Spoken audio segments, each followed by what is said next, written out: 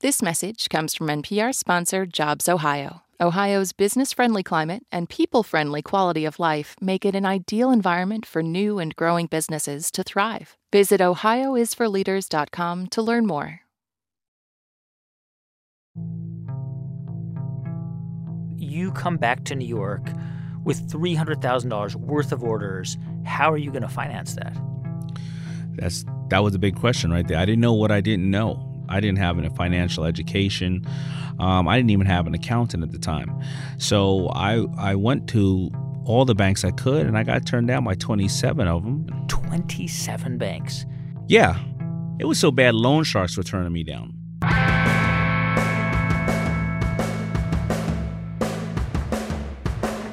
From NPR, it's How I Built This, a show about innovators, entrepreneurs, idealists, and the stories behind the movements they built.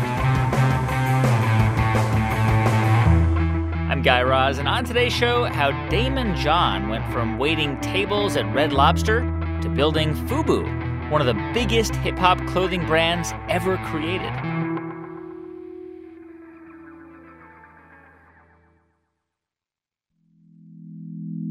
So as with any history, there's some disagreement over what I'm about to tell you, but by and large, lots of people will say that hip-hop was born in the Bronx, probably in 1973. And the Bronx was the center of hip-hop culture for most of the rest of the decade. But by the early 80s, hip-hop's center of gravity started to shift to Queens, specifically a neighborhood in Queens called Hollis.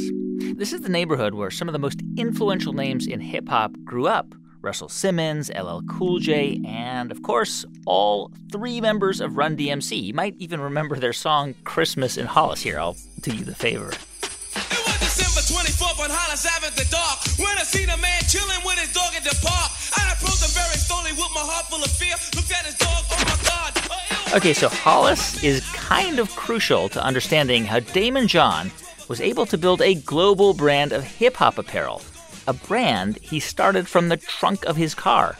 Because as hip-hop culture started to explode, so too did Daymond's little clothing label called FUBU. It's a brand that, to date, has sold over $6 billion in apparel. Now, today, you might know Daymond as one of the sharks on Shark Tank. He's confident and smart and always well-dressed. But you might not know about his backstory, his childhood in Hollis, and the challenges he faced from a very early age. Right around my about 11 years old or 12 years old, my parents separated, got a divorce, and I would never see or speak to my father ever again. So you haven't seen your dad since you were 12? I did not. And so it was just you and your mom at that point? Just me and my mom struggling, trying to work it out. And how did she make a living?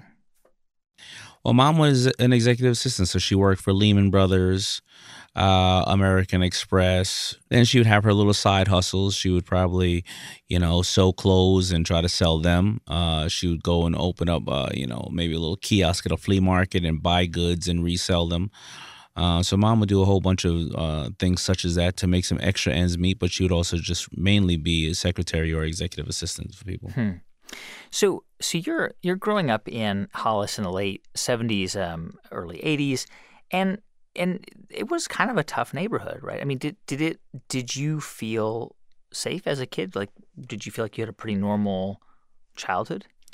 I felt safe. It was a great time. It was what I think is the last of those old school neighborhoods where everybody knew each other, and all the kids had to go inside before the lights came on the street lights. I mean, my mother used to always say I had to be either faster than the Concorde or faster than the lights on the Empire State Building, and the reason was that the Concorde would land approximately, I think, 7:50 or 7:30, during the night. Wow, yeah, at JFK. At JFK. So when all the kids heard the ground rumble because the Concorde was landing, you had to be in the house by the time that rumbling stopped. But during the winter months, when it was still landing that late at night, but yet it was getting dark at 5 o'clock, your parents would say you need to be home by the time you see the lights come on the Empire State Building.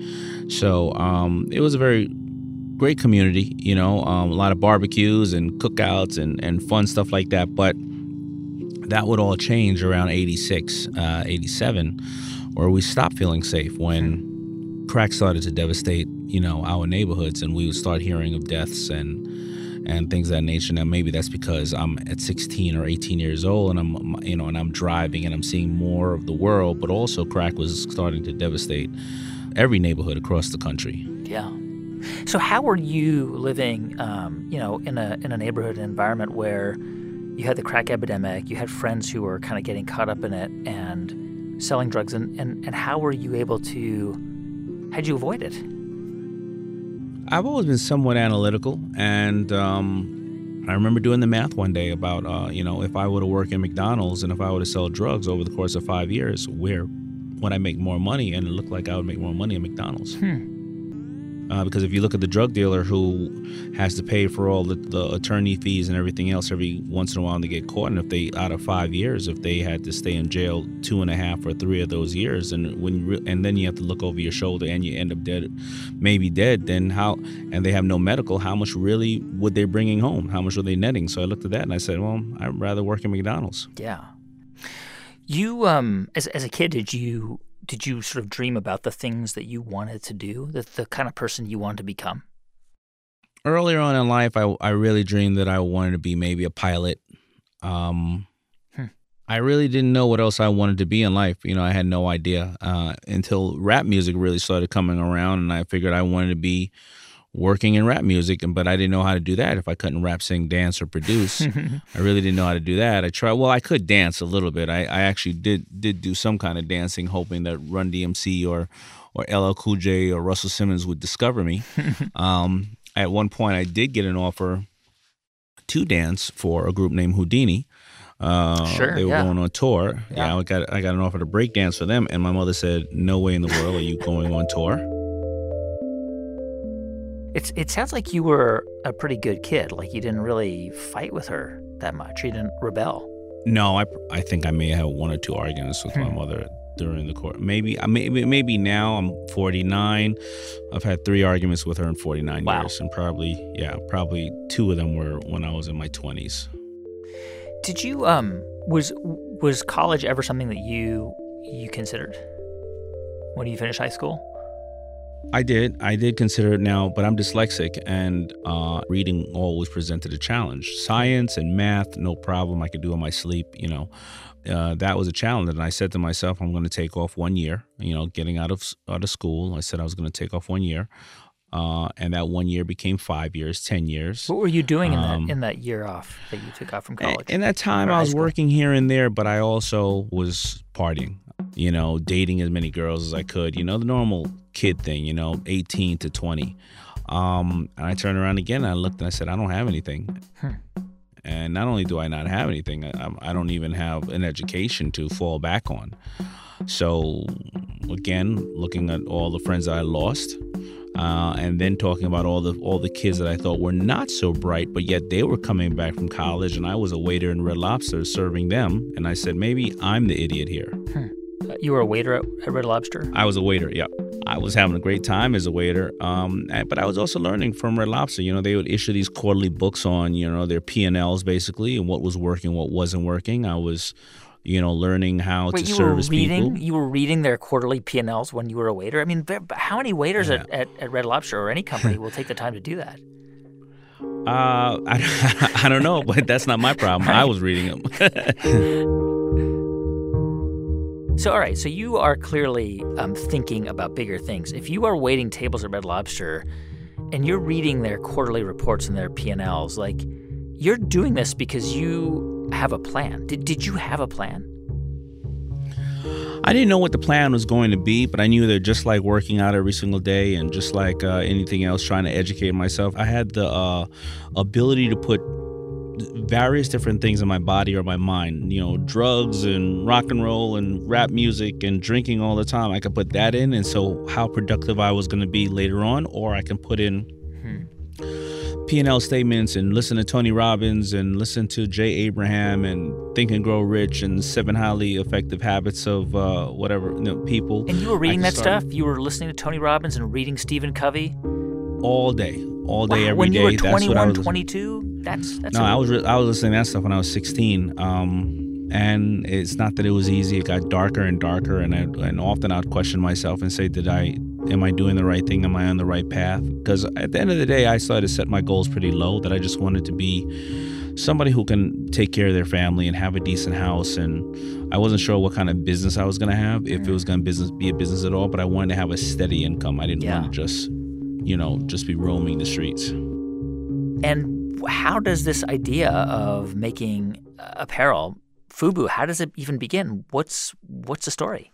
Well, so the funny story is that I would talk about that with my girlfriend at the time. I was living with a woman. She was a little bit older than me. She was 30. I think I was 20. I think she worked for American Express or one of them, and very supportive. But I would give her my ideas all the time. And, I remember she would laugh at some of them. And then one day I asked her to borrow $800. No, I asked her to borrow $500 for this idea I had called FUBU. And she said no. I would leave her after that, of course. I left her after that. Well, the funny story, I left her after that, and I remember maybe about 15 years ago or something, she's still my friend, but she came to my office and she heard my secretary talking about my houses and all this type of stuff that we had to take care of from a financial standpoint, like the wire the money. And she was like, "You still want that $500 for FUBU?" Well, God bless her. She's a great person. Okay, so how did you come up with the idea for FUBU? So, I was spending so much money going out and buying clothes that the hip hop community loved to buy, and they could be ski jackets, Timberland boots, and whatever the case is. And we started to hear rumors that clothing companies, apparel companies just didn't want rappers, African Americans, inner city kids, whoever. They didn't want people wearing their clothes.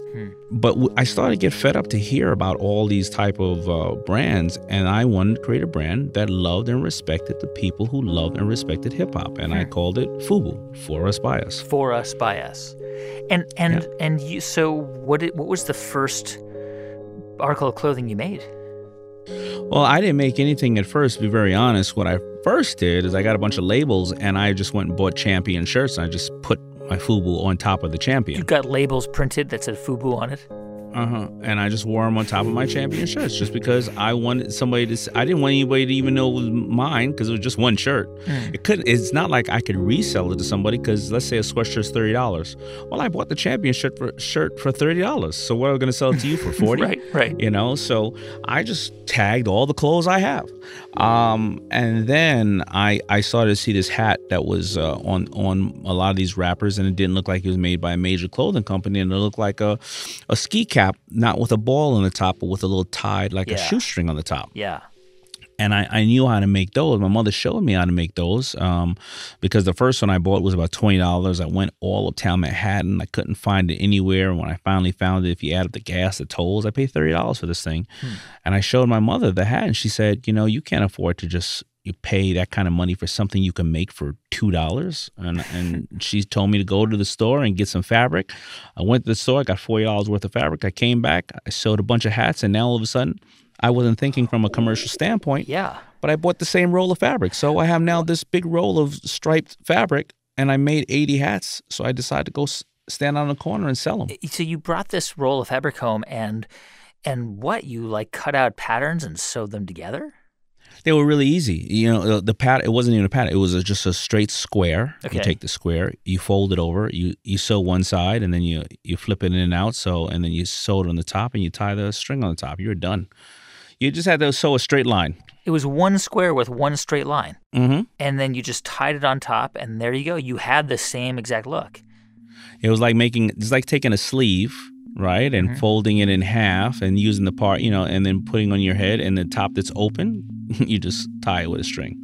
Wow. And those those were really popular. Lots of hip hop artists and kids were wearing those kinds of hats. Yes, and no major corporation was making them, so there was no place to find them. So where do you find them? With guys like me selling them on the street corner. So I made 80 of them. It took me probably about 3 hours. I made 80 of them, and I hit that street corner, and I sold all of them. And a lot of people go, "What are you talking about standing on the corner?" Because I know a lot of people may be listening to this, and they may not live in a condensed area. But trust me, it's not that I stood on the corner outside my house. I went to the shopping area, and there's a place called Coliseum Mall where people were actually going in to shop. So I caught people while they were walking in that mall and out of that mall by standing on the corner. And did the hats have FUBU, the FUBU label on them at that point? Or I did. I did? put the FUBU logo on the front of the hats, yeah. And people would buy them. And do you remember how much you sold those hats for? I sold them for $20, but if you didn't have 20, it would be 17. You didn't have 17, they were 15. You didn't have 15, they were 10. Yeah. If it was my last two hats, they were $3. And they were costing you like $2, $3, right? $2, $3? I don't think so, because I bought $40 worth of fabric, created 80 hats, so that means they were 50 cents a piece. Wow. They were costing me. So you come home that night, and you must be thinking, wait a minute, I've got something here. Well, I was on my way home, and I remember counting that money, and I was so excited counting the money. I just couldn't believe that I actually came up with a concept, and I sold it, and it was dependent on whether I could sell it or not. And then I just looked up, and bang, I hit a car.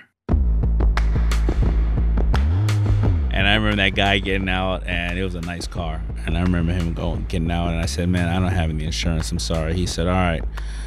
How much cash you got on you?" I said, "I don't know, $800. He said, "All right, give me it. I'll take it." And he took the money and left. Oh, no. In just a moment, how Daymond earned that $800 back and then some, and then some more. Stay with us. I'm Guy Raz, and you're listening to How I Built This from NPR.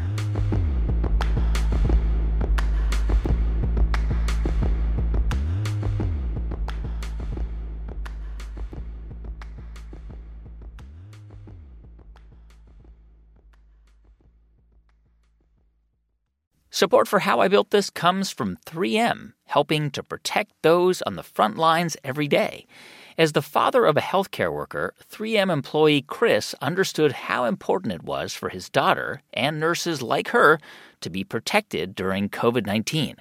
At the height of the pandemic, he worked hard to direct high-performing personal protective equipment to hospitals and hotspots. Hear his story at 3m.com/improving-lives. 3M Science, applied to life. This message comes from NPR sponsor Don Julio Tequila. Don Julio Gonzalez didn't just farm agave, he worshipped them. He harvested each agave individually, plant by plant, only handpicking the agaves at optimum maturity. And his legacy lives on today through his exceptional tequila. Don Julio, a life devoted to tequila making. Please drink responsibly. Don Julio Tequila, 40% alcohol by volume, copyright 2021, imported by Diageo Americas, New York, New York. Hey, welcome back to How I Built This from NPR. I'm Guy Raz. So it's 1992, and Daymond John has made and lost his first $800 selling FUBU hats. But the word about his brand is spreading around town, so he keeps making more hats. And then he decides to branch out to T-shirts as well. I started really, refine the way I made the hats, get better quality of hats, get better FUBU logos on them, and then start to put T-shirts there, and then start to say, okay, well, I can't just hang out here in the mall and sell these T-shirts, so where can I get a booth at, or where can I go to? So I started to look at other places and outlets. Then I started walking over to stores that were outside that mall saying, hey, I'm usually outside this mall on the weekends, but if I can't be here, can I put some shirts in your place or hats in your place on consignment? So I just started trying to figure any and every way out that I can increase my sales and my exposure of the product. How did you find the stuff? Were just going to like shops and buying a bunch of T-shirts?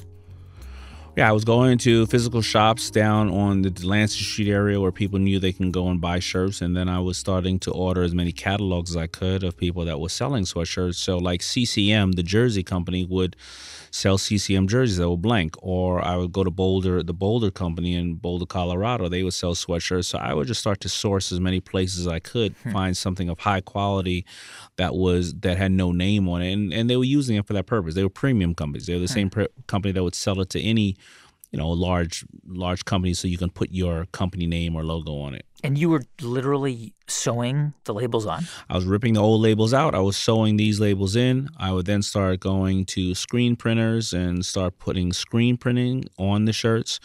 Then the next step up after that was to go to embroidery places to start embroidering the shirts to get a higher quality. I kept improving the product, improving the quality, and to basically see the resistance or the acceptance of customers. What level would they buy it at? How much would they pay? 30? Would they pay 60, 90?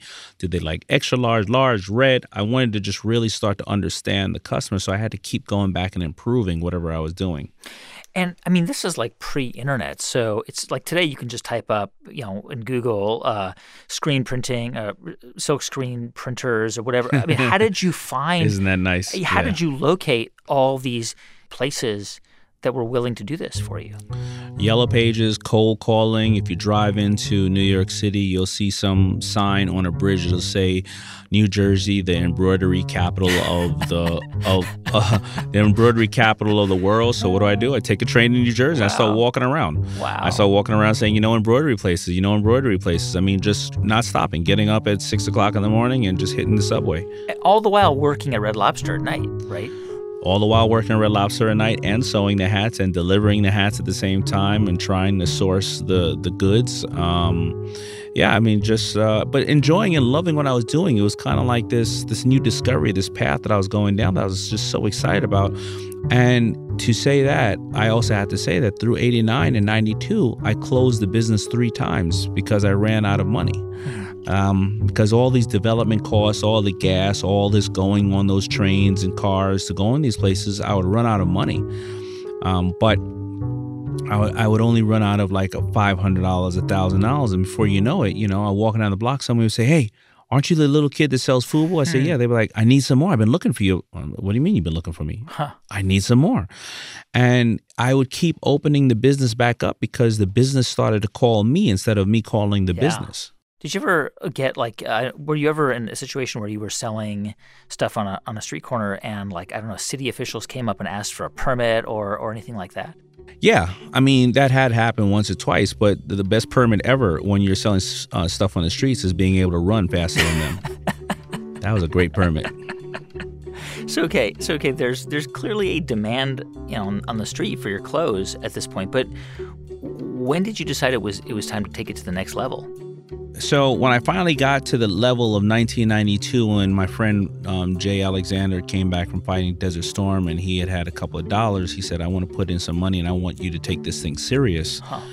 And my plan at that time in the neighborhood was the big black guys in the neighborhood, they had little options on what they can have to be very stylish. So they had to go to Rochester Big and Tall and get a big white shirt or a black shirt, or they had to pay a lot of money to get their stuff custom made for them because nobody was really making. If somebody was really tall or heavy, basically, right? You're right. Okay. Right. So what we did was we just found a place that made 4X, 5X, 6X shirts, and we made 20 of those shirts because we made 20 of them because we knew that if we gave these guys these shirts, these guys were normally bodyguards. Not all of them, of course, right? But the ones we did give were the bodyguards. They were in front of the clubs. They were bouncers or something like that. Yeah. And we knew that they would not just wear it once and do something and wear something else like the more stylish kids who don't want to be seen in something twice. We knew that these guys would wear it forever. Wow. So that was our first plan of attack. For the first 6 months, get these same 20 shirts out to these guys, and that's what we did. And we just would do that, and before you know it, these guys were walking billboards, and the artists started to say, "What am I, chopped liver? Yeah. Why are you giving it to, this guy over here and I can't get it?" I'm like, "Well, I don't know. We don't really make it your size. You're not going to really wear it." "No, I wear it." "I don't know. You sure?" "Yeah, I'm sure." That was our strategy when we first started to really launch it. And did people, at that point, were people did they know what FUBU was, or were people still saying, what is this FUBU thing? Well, they started to know a little bit about it in the tight community we're at. And then this one thing that just put me on the map was we would dress these 2 or 3 bodyguards that work for a guy in New York named Ralph McDaniels. And Ralph McDaniels' show, Video Music Box, is probably It's probably been on longer than MTV, Yeah. or it came out the same year. And Ralph is really known for breaking most of the music artists from, I would say, 85 all the way to 98. They all had to really, really beg him to go on his show. And we put on the bodyguards around Ralph, and we found out that Ralph was going to Teddy Riley's concert, or Teddy Riley had a weekend that he used to throw in Virginia. So we said, all right, we're going to take the train down there because we know he's not going to know as many people in Virginia. So we'll be able to get to Ralph easier. And we got to Ralph, and he said, I've been looking at your stuff. I know who you are. I want to put you on my show. Wow. And he did this interview with us, and we were so scared to death, but he told everybody that, FUBU was the next best thing. Wow. I think we had 50 shirts, and I owe Ralph so much as being one of my mentors and somebody who was a mentor to the community, that he really put us out there. And after that, all the rappers, all of them, were ready to wear our stuff because Ralph gave us the thumbs up. So I guess, around this time, 92, FUBU, this is becoming bigger. You start to realize that this has potential to become something more than just a side project, obviously. Yeah. So what was your next move? How were you able to get it more exposure? Well, now it was about time to put my game face on, and it was about time to start looking at the numbers and being a real businessman, even though I wasn't. So I started to put this plan together on how many retail stores would take my product, how many we can ship, and start taking out ads such as Right On and Black Beat magazine, and how can we start shipping these shirts across the country, and also how many street corners can we sell them on with in regards to flea markets and street corners. Yeah. And I started to do that. I started to reduce my hours at Red Lobster, and I started to put in more hours here. And then I started to bring in 2 and 3 other partners to help with the man hours that we needed. Except all that would require a lot of money. That would require a lot of money at first. So of course, like many businesses, I leveraged my credit cards. Up until I think my partners and I, all of us, leveraged our credit cards up to maybe about $50,000. With a very high interest rate, which is not the smartest thing to do. And then it all culminated to when I decided to go out to the Magic Trade Show in Las Vegas. This is a famous industry trade show where apparel and stuff. Yeah, so it's the Magic Trade Show. The Magic stands for Men's Apparel Guild in California. It's held in Nevada. I know. I'm a little confused at it myself. But that's where all the stores go twice a year, and they basically say, they'll go and see your Ralph Lauren's, your Nikes, your FUBUs of the world, and they'll say, okay, this is what we want to come in for spring. This is what we want to come in for fall.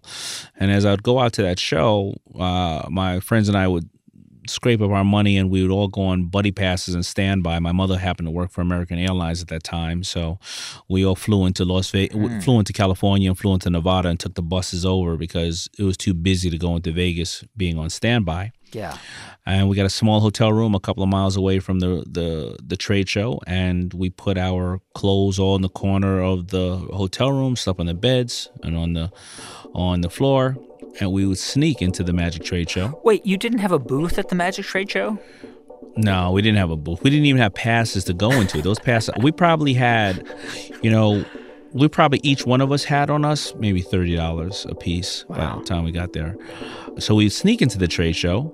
Wait, you would just go, so you snuck into the trade show. You didn't have a booth there, but you would just go around and talk to people about your shirts? I would have the FUBU on, and I would see brands that I felt were like ours. So if I would see Timberland or whatever the case is, I'll stand outside their booth and say, hey, how you doing? Hey, I got this new brand named FUBU. And some people would say, FUBU? The Forest Bio stuff? You're here? Where are you?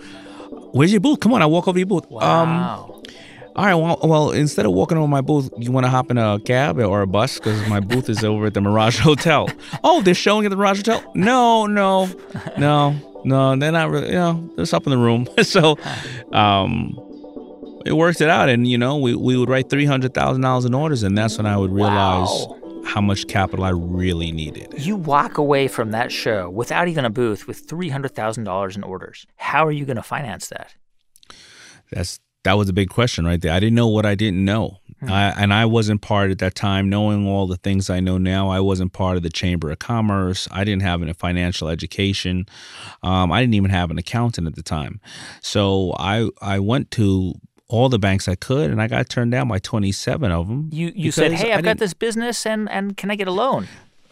Yeah, I didn't know how to fill out a loan application. I didn't know how to, as much as I was reading P&Ls, how can I write a P&L on a business that I never have grown past, 200 shirts at a time or 5,000 shirts at a time, right? I didn't know how to project what $300,000 would turn to. And I kept getting turned down by banks. 27 banks. Yeah. It was so bad, loan sharks were turning me down. My God. And that doesn't happen, man. I mean, you were, I guess, in your sort of mid-20s, still living at home with your mom. Yeah. And banks are looking at you. You had no sort of history of having a business, so they're thinking, why are we going to take this risk? Why would they take the risk? I had no financial intelligence. I had no history in this business. I couldn't collateralize the home. I didn't do it at the time because my mother wasn't allowing me to go and put that up at risk. So, I don't blame them. I wouldn't have gave myself the money, And then my mother, I remember coming home, and she came home and she said, you've been working on this house as long as I have. You put as much money as you could into this house, and we have some equity in this house, and we need to go out. And I wouldn't do this if you didn't have $300,000 in orders, because this is all we have. Let's go out and let's take out as much equity as we can on this house. And once you sell the clothes, you put the money right back in, and hopefully you'll have a nice profit. So she goes out and she gets a $100,000 loan on our house. So your mom really, that's a kind of a crazy risk that she took on you. I mean, she really believed it. She must have really believed this was going to work. It was a really big risk. So, I don't know anything about manufacturing. I may know stuff about, putting an embroidery on a T-shirt, stuff like that. But as far as I know, I've only heard about manufacturing as over in China. But I'm not going to risk my money over in China. So what happens is my mother moves out. My friends all move in my house. So they start all paying $75 a week for the room that they would rent out of my house. So I have now six friends all living in my home. And all the furniture I couldn't sell, I took out in the backyard, and we all chopped it up and we burned it all in the backyard because we wanted to make room in the house for sewing machines, because we weren't going to trust $100,000 of our money overseas with somebody we don't know, because we knew that we just weren't sharp in that area. Wow. So we get all these sewing machines, we get a cutting room, we hire a bunch of seamstresses, and we hire somebody to cut the fabrics and trim the fabrics, and we create a factory in the middle of Hollis, Queens. My house in the house. You decide that you are going to be the factory to fulfill these orders of $300,000. My house is a big version of Airbnb meets a factory. That's exactly how hard did you have to work to fulfill those orders? It was hard. I think we filled about $75,000 worth of those orders until I turned around and I only had $500 left in the bank, and I was about 4 months late on the mortgage. Wow. Again, I didn't have financial intelligence at the time, and what was happening was I was paying for the setup of the machines and bringing all the raw goods here, so I had to pay for all that in advance. Then I was paying for the salaries of the people that were working there for me, and that money was going out. The stores, when they receive the goods, they didn't want to pay you for 15, 30, 60, 90 days. And my lack of financial intelligence was starting to just underline how this company was never going to go anywhere. And now I made $70,000 worth of the goods that I have a $300,000 order on, and the stores are starting to say, you're not delivering this in time. We're going to start canceling the orders. Wow. So this is like 95, 96? Yeah, this is right around 95. Yep. It sounds like you're close to going bankrupt. I'm close to going bankrupt and losing the house and losing all the orders that I had. Those stores are not going to trust me again, because if they're waiting 6 months for something to come in, when they give you these orders, it's the orders that they're not giving somebody else that they could be turning other goods. Yeah. So now they're losing faith in me, it got to be it was a really, really dark time, and I see this a lot now in entrepreneurs who don't realize what they don't know. So were you panicking? Yeah, I was panicking. I was panicking for sure. I didn't know how to get out of it. And then my mother comes over to me and says, I have an idea. And I said, what? She said, you need a strategic partner. Huh. And I said, what the hell is a strategic partner? And? She said, it's OPM, Daymond. OPM doesn't have to be other people's money. It could be other people's manufacturing, mind power, manpower, marketing. I said, all right, well, what do you mean? She said, I need $2,000. So I didn't have $2,000. I go back to Red Lobster and I work for a month. And I come back home and I give her $2,000 and said, what are you going to do with the money? She said, I'm going to take an ad in the newspaper. And I said, that could be the stupidest thing I've ever heard in my life. Like asking people if they want to fund your company, like taking an ad out in the paper? Classified ad. And what did the ad say? $1 million in orders need financing. And what happened? Did people start calling the number? Yeah, so 33 people call that ad. 30 of them, 125% interest, had to live in their attic for collateral. Pictures of loved ones in case I got lost. Offers I can't refuse. These are loan sharks. Yeah, but 3 of them were real, and one was Samsung. Samsung, like the Korean... Korean conglomerate. The $200 billion privately held Korean conglomerate. Somebody at Samsung saw that classified ad and was interested? Samsung, the head of Samsung's textile division. Because Samsung makes everything from nuclear reactors to cars to phones. Right. And the textile division saw it and said, hey, why don't you come in? I like this opportunity here. We finance textiles. And the deal with us was that they would finance the manufacturing and distribution of our product, but we had to sell $5 million worth of clothes in 3 years to keep the deal. Wow. And so you went there to meet with them, and was the person that you met with in New York? Yeah, of course. I was nervous. I wanted to present it. I brought my mother with me. So later on, my partners at Samsung would say, first meeting we ever had for a potential investment or whatever structure, that somebody brings their mom. I was like, hey, well, mom's pretty smart, so I'm going to bring her with me. And, I didn't think I was going to hit $5 million worth of clothes in 3 years. I barely even sold the first $300,000 worth of clothes. Yeah. But I had known my customers so well because of all those things that I was doing that as we started to put the brand out there, we did about $30 million in 3 months. So Samsung, this huge textile manufacturer, all of a sudden is making your clothes and distributing it. You're going from like a tiny little mom and pop shop to working with the biggest textile maker, one of the biggest in the world.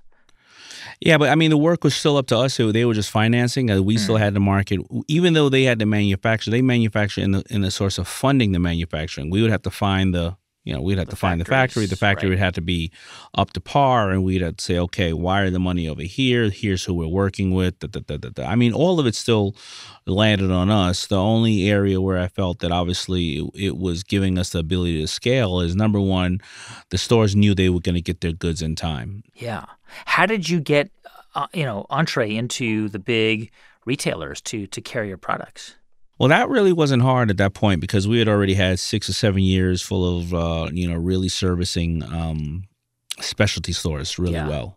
And retailers, we would have to stop the retailers. We'd have to not allow them to purchase because some of the kids would look at some of these big retailers and say, well, now FUBU's not cool anymore because it's in these big retailers. This, I guess, like 10 years before FUBU starts to really take off, Adidas struck a really famous deal with Run DMC after My Adidas, which was one of the first times a major company did a branding deal with any musical artist. And I wonder if a lot of these big box stores like Macy's or the other companies that wanted to carry FUBU, were they trying to jump on the hip-hop bandwagon? Did they see this as a hugely potentially profitable market that they wanted in on?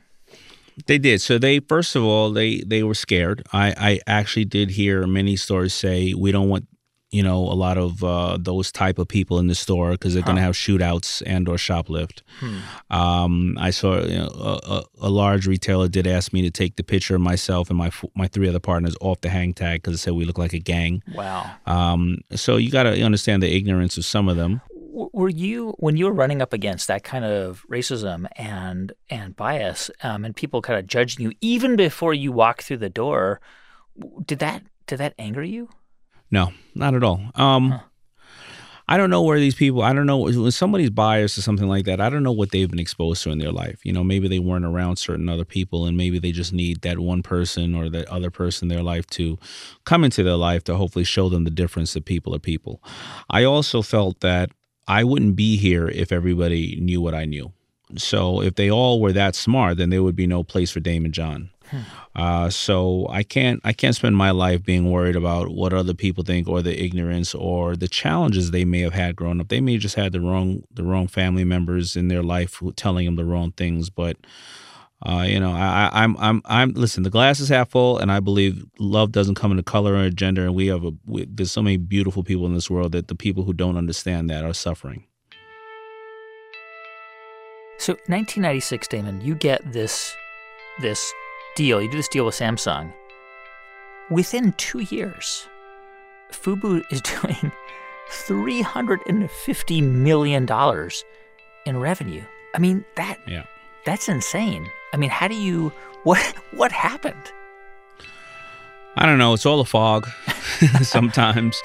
It's this rocket ship. But it was having really great partners and mentors all around and being able to have these systems put in place where we could start scaling. But if you want to simplify it, if the men's division of what we were doing approximately, let's say argument's sake, we were doing $100 million.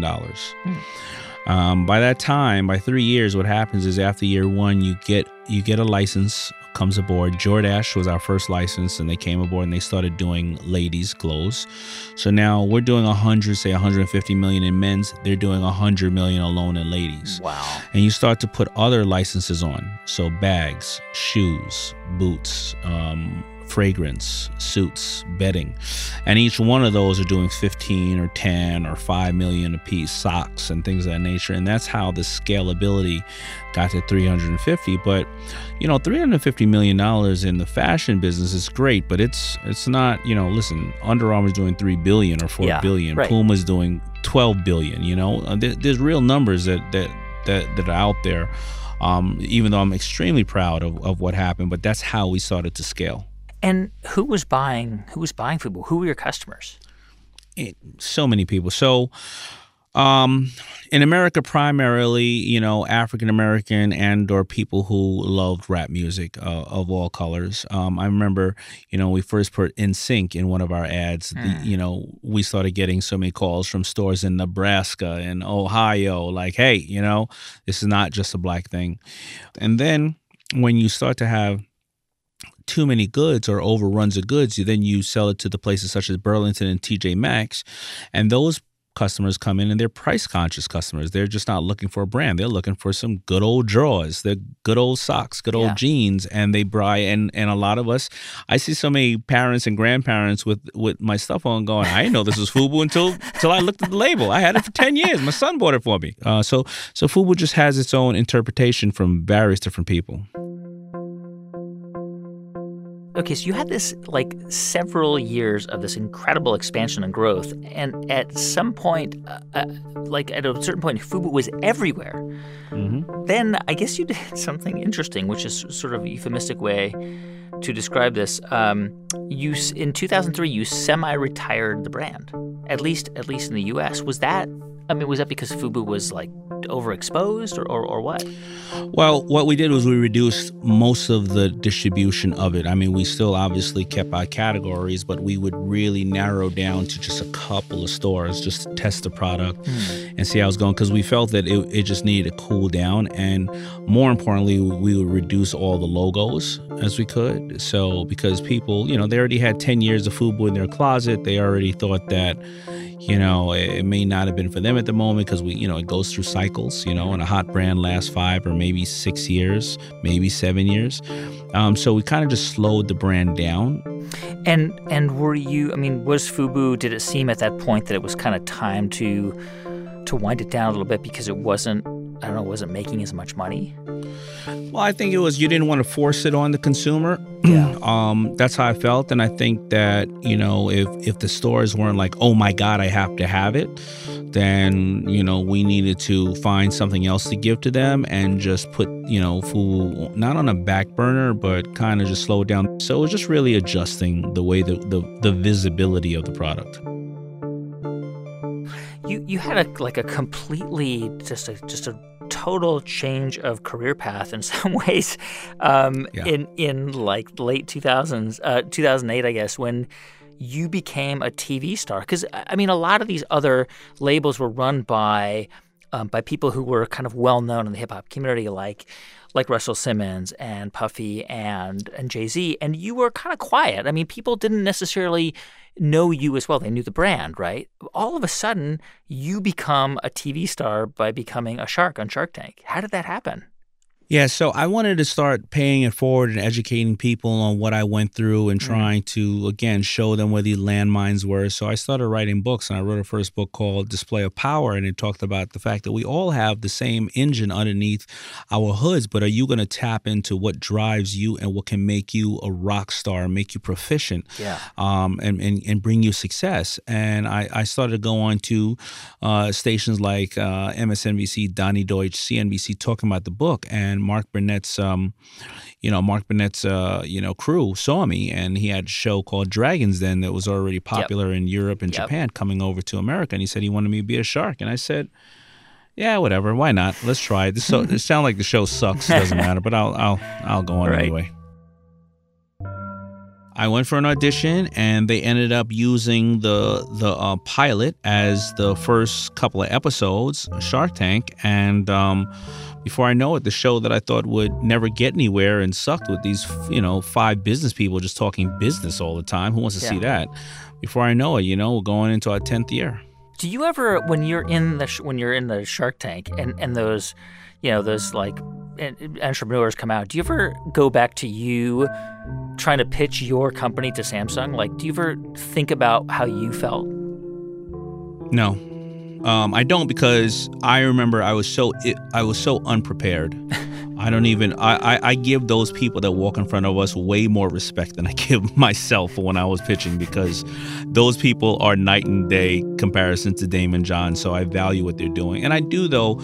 I care for them because, I love to see the people up there that they put all the work in and they just need a little extra step. And so I value their guts, and I value their entrepreneurial spirit. So last question for you, Daymond.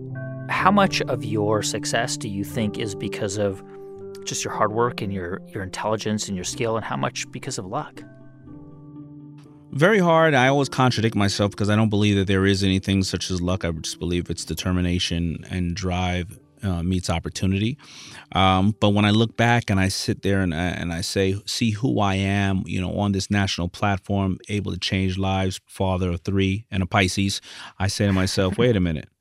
God has had to bless me in various different ways. And that's why I work so hard to try to pay it forward to other people, because it's got to be some kind of luck. I don't know why I was chosen. I have no idea, but a lot of it is determination, drive. But I think there is a bit of luck on what's going on in my life. Daymond John, founder of FUBU. He's got a new book out. It's called Rise and Grind. By the way, according to Business Insider, Daymond's grown his net worth to $250 million since those days selling FUBU shirts on street corners in Hollis. And as for Shark Tank, Daymond's put about $8.5 million of his own dollars into companies featured on the show.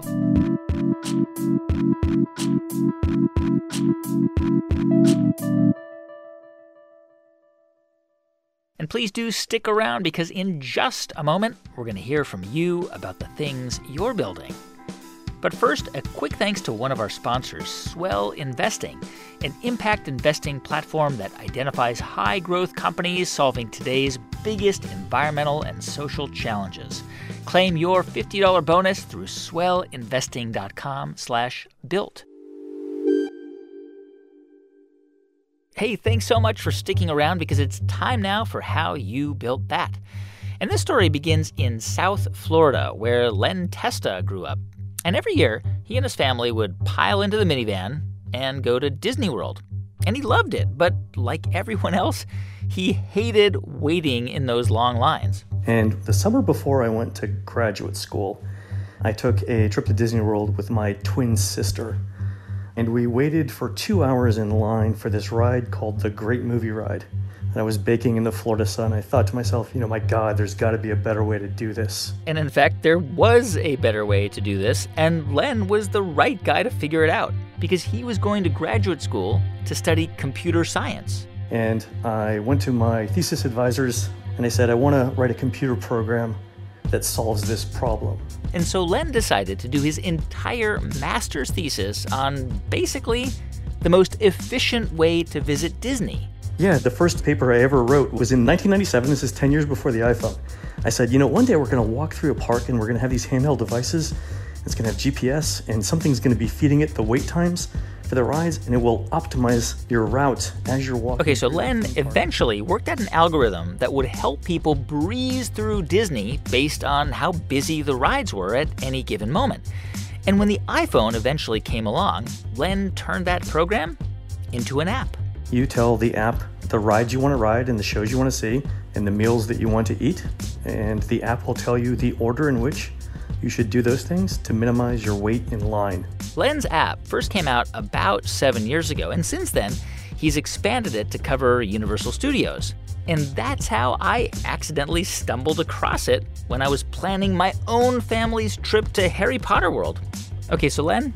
Yes? So I have to tell you, I downloaded this thing, and it worked. I mean, we would have been stuck for hours outside of some of these rides if we didn't follow the app and if we've just gone to Harry Potter World blindly. It's good to hear. And is that pretty typical? I mean, how much time can an average family save if they use the app? So on a busy day, we can save you 4 hours in line pretty easily. Okay, but here's the thing. If your app works like Waze, right? Mm-hmm. I'm in this situation very often where I'm driving home, and then Waze is like, no, quick, make a right turn here. And then I'm going through this windy suburban street, and Yeah. But I notice there are 4 cars behind me and 4 in front of me. They're also using Waze, and I'm like, this is the Waze-ification now of driving. So what happens when everybody at the park is using your app? Does it stop saving you time? Right, so we thought about that early on, and here's what we do. We know when we're sending people to each ride, and we know how many people each ride can handle in a given hour.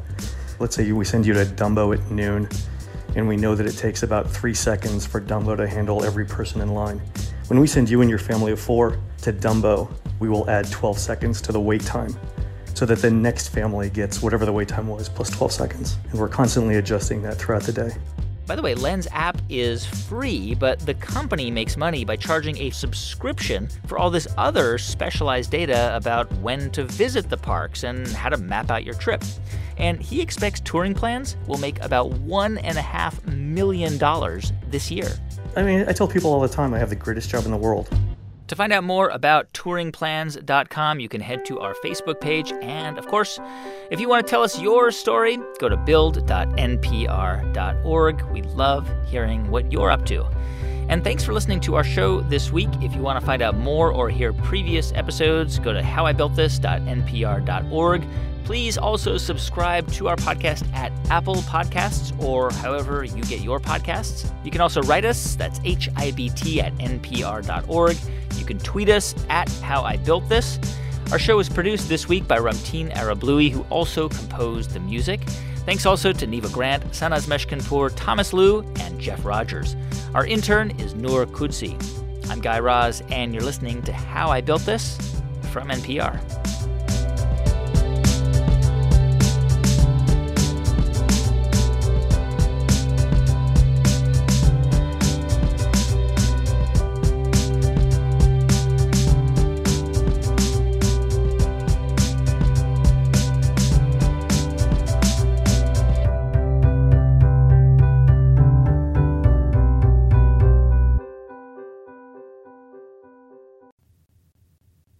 Hey, my name is Peter Sagal, and I am here to help you with the most pressing problem facing civilization today. There are too many good podcasts to listen to. Now, why not avoid that whole problem by listening to an extremely silly podcast hosted by me? On Wait, Wait, Don't Tell Me, it's wisecracks about the week's news, shenanigans, fart jokes, and general silliness. And doesn't that sound pretty great right now? Listen to the Wait, Wait, Don't Tell Me podcast from NPR.